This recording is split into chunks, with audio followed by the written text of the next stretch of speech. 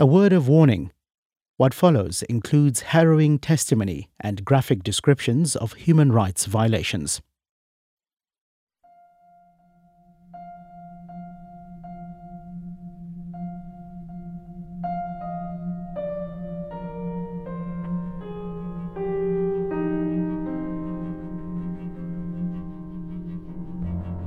The defining moment of the Truth and Reconciliation Commission varies from person to person.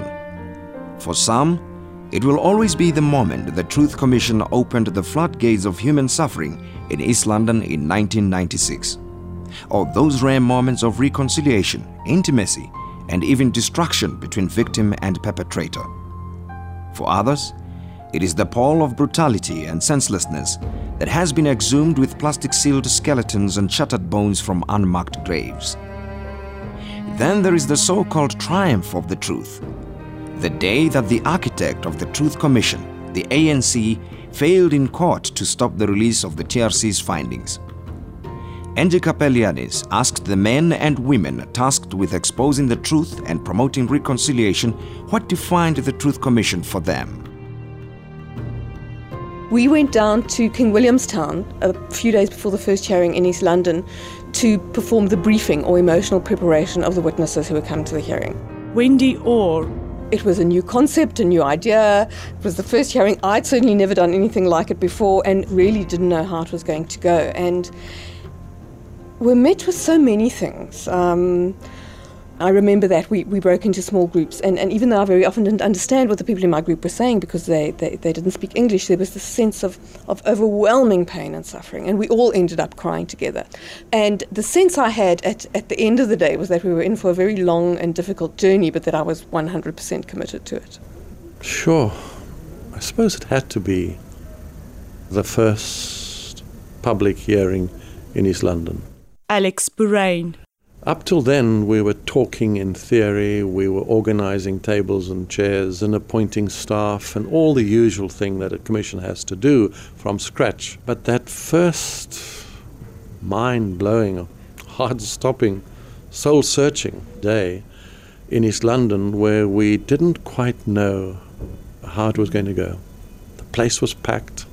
We were sitting nervously on the stage. There were bomb threats, there were all sorts of... I'm very sorry to interrupt, but it does indicate the kind of things we have to deal with in our country. There is a bomb threat. Desmond Tutu.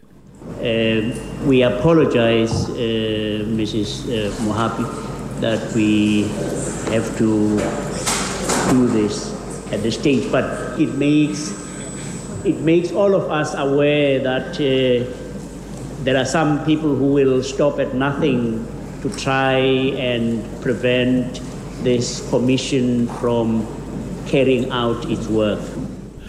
We could have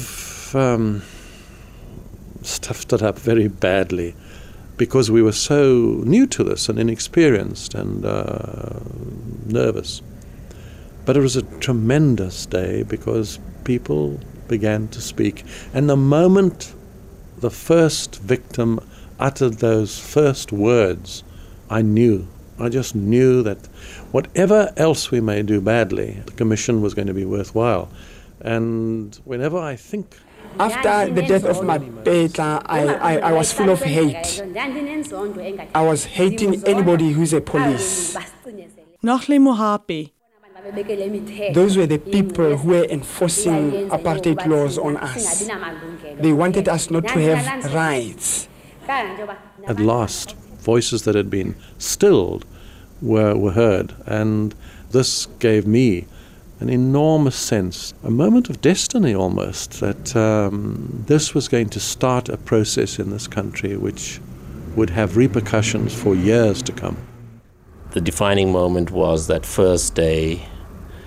We really did not realize how important and how significant that day was.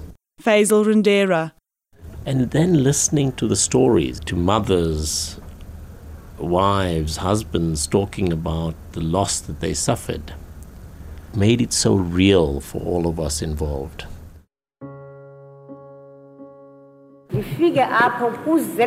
The room was full of policemen. I was scared. Elizabeth Harshe. This white man with a very big face, with mustache, he was called Strado, from the murder and robbery squad. He said to me, Mrs. Harshe, do you know that your husband was found at Fear Plus, bent? We could only identify him with his lower parts, from the waist downwards. I said, there is nothing of that kind. He said to me, what do you expect me to say? I said to him, he argued with me. He said, I'm telling you the truth. They were bent, he is not here. It is really the personal moments, the people who have testified before us. And I can't think of one particular one. It's just so many of those hearings, those brave but wounded people speaking to us. Mary Burton. And for me particularly, the firm impression that remains is the hearings that we had in the rural areas, where people came forward with such high hope of what the Commission could do to transform their lives. You know, my problem is I was a shepherd. I'm staying with Thomas Dikotsi, that is my son. Juang Dikotsi. He is now the father in the house because he is working. He's the breadwinner. And he's also taking care of the one I've just said that he is mentally disturbed. My wife cannot walk. I am not in a position to buy her a wheelchair. And we have to go to doctors all around the country, and we are lacking funds for the transport. Transformation has to come. Their lives, or at least their secure knowledge that their children's lives will be different, is very important if we're talking about reconciliation. I think the dawning of the tremendous pain and loss that this country has experienced through our youth. Glenda Wildskut. Any society can be judged by the way in which we treat our most vulnerable, and our children were not well treated in the past. I'm severely stressed, depressed, angry, frustrated. Rifat Hattas. I have no confidence in myself. I'm sometimes suicidal. I'm messed up because of what I went through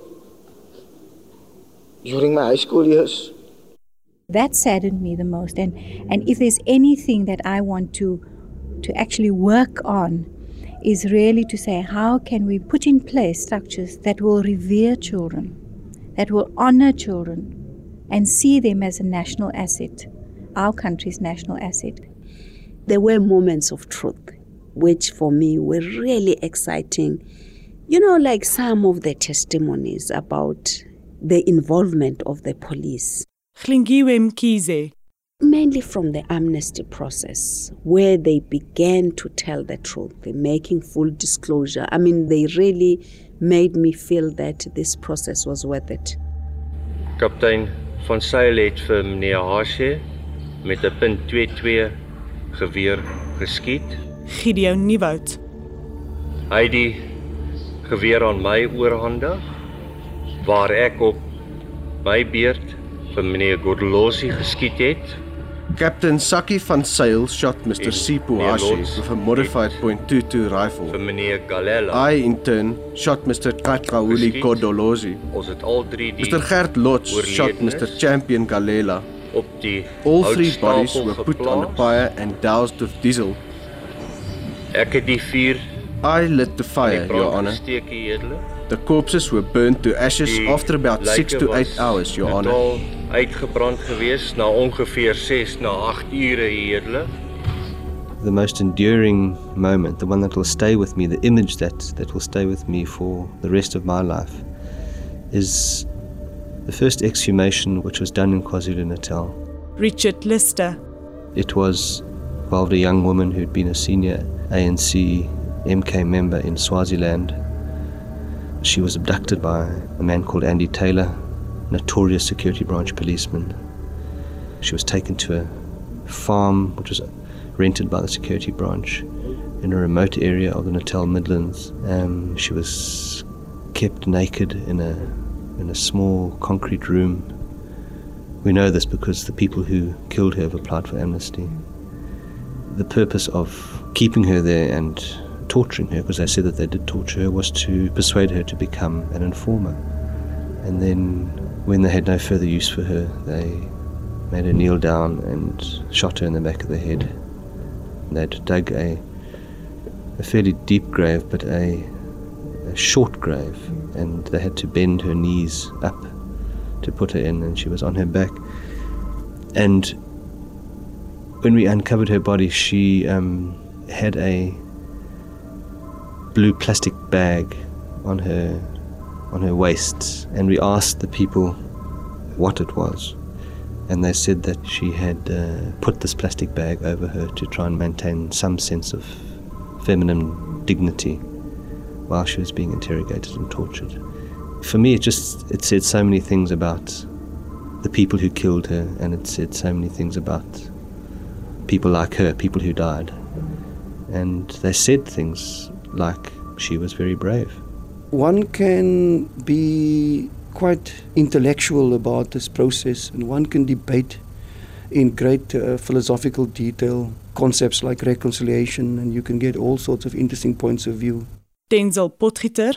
But that doesn't really capture the experience. When you experience it, when you witness it, then it really strikes you that, what we're doing is not really pie in the sky. It's very, very doable. But I would like to hear from each one of you, as you look me in the face, that you are sorry for what you've done. Dawie Ackerman. That you regret it, and that you want to be personally reconciled. We are sorry for what we have done. Although people died during that struggle, we didn't do that out of our own will. It's the situation that we're living under. We are asking from you, please do forgive us. I want you to know that I forgive you unconditionally. The Winnie Mandela hearing had really moments of greatness. Yasmin Suka. I think that is when you saw the mettle of some South African figures. And one example for me was when Paul makes his impassioned plea to Mrs. Mandela. I thought that you saw what this man was made of. I have been profoundly affected by some of the things that you have said about me, that have hurt me and cut me to the quick. Paul Verheyen. I have had to struggle to come to some place of learning to forgive, even if you do not want forgiveness or even think that I deserve to offer that to you. I struggle to find a way in which we can be reconciled for the sake of this nation and for the people that I believe God loves so deeply. And so I sit before you and want to say that to you. Another, of course, was at the end of the hearing when the Archbishop, in fact, appealed to Mrs. Mandela to acknowledge the things that got horribly wrong.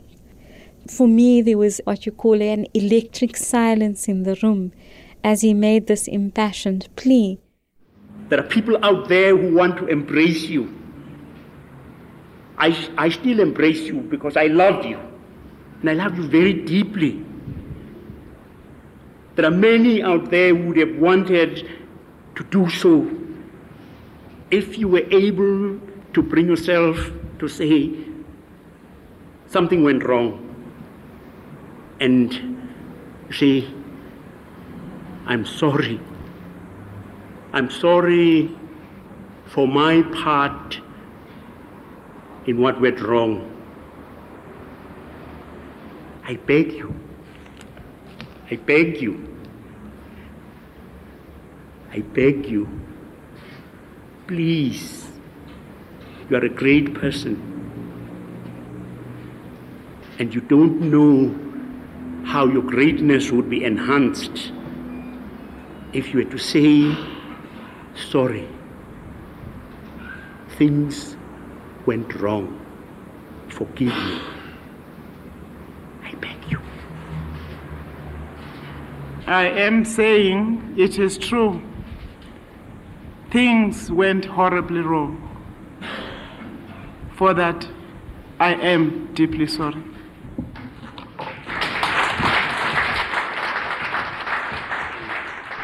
I think that his gesture was misinterpreted by a number of people who saw it as him trying to give a way out.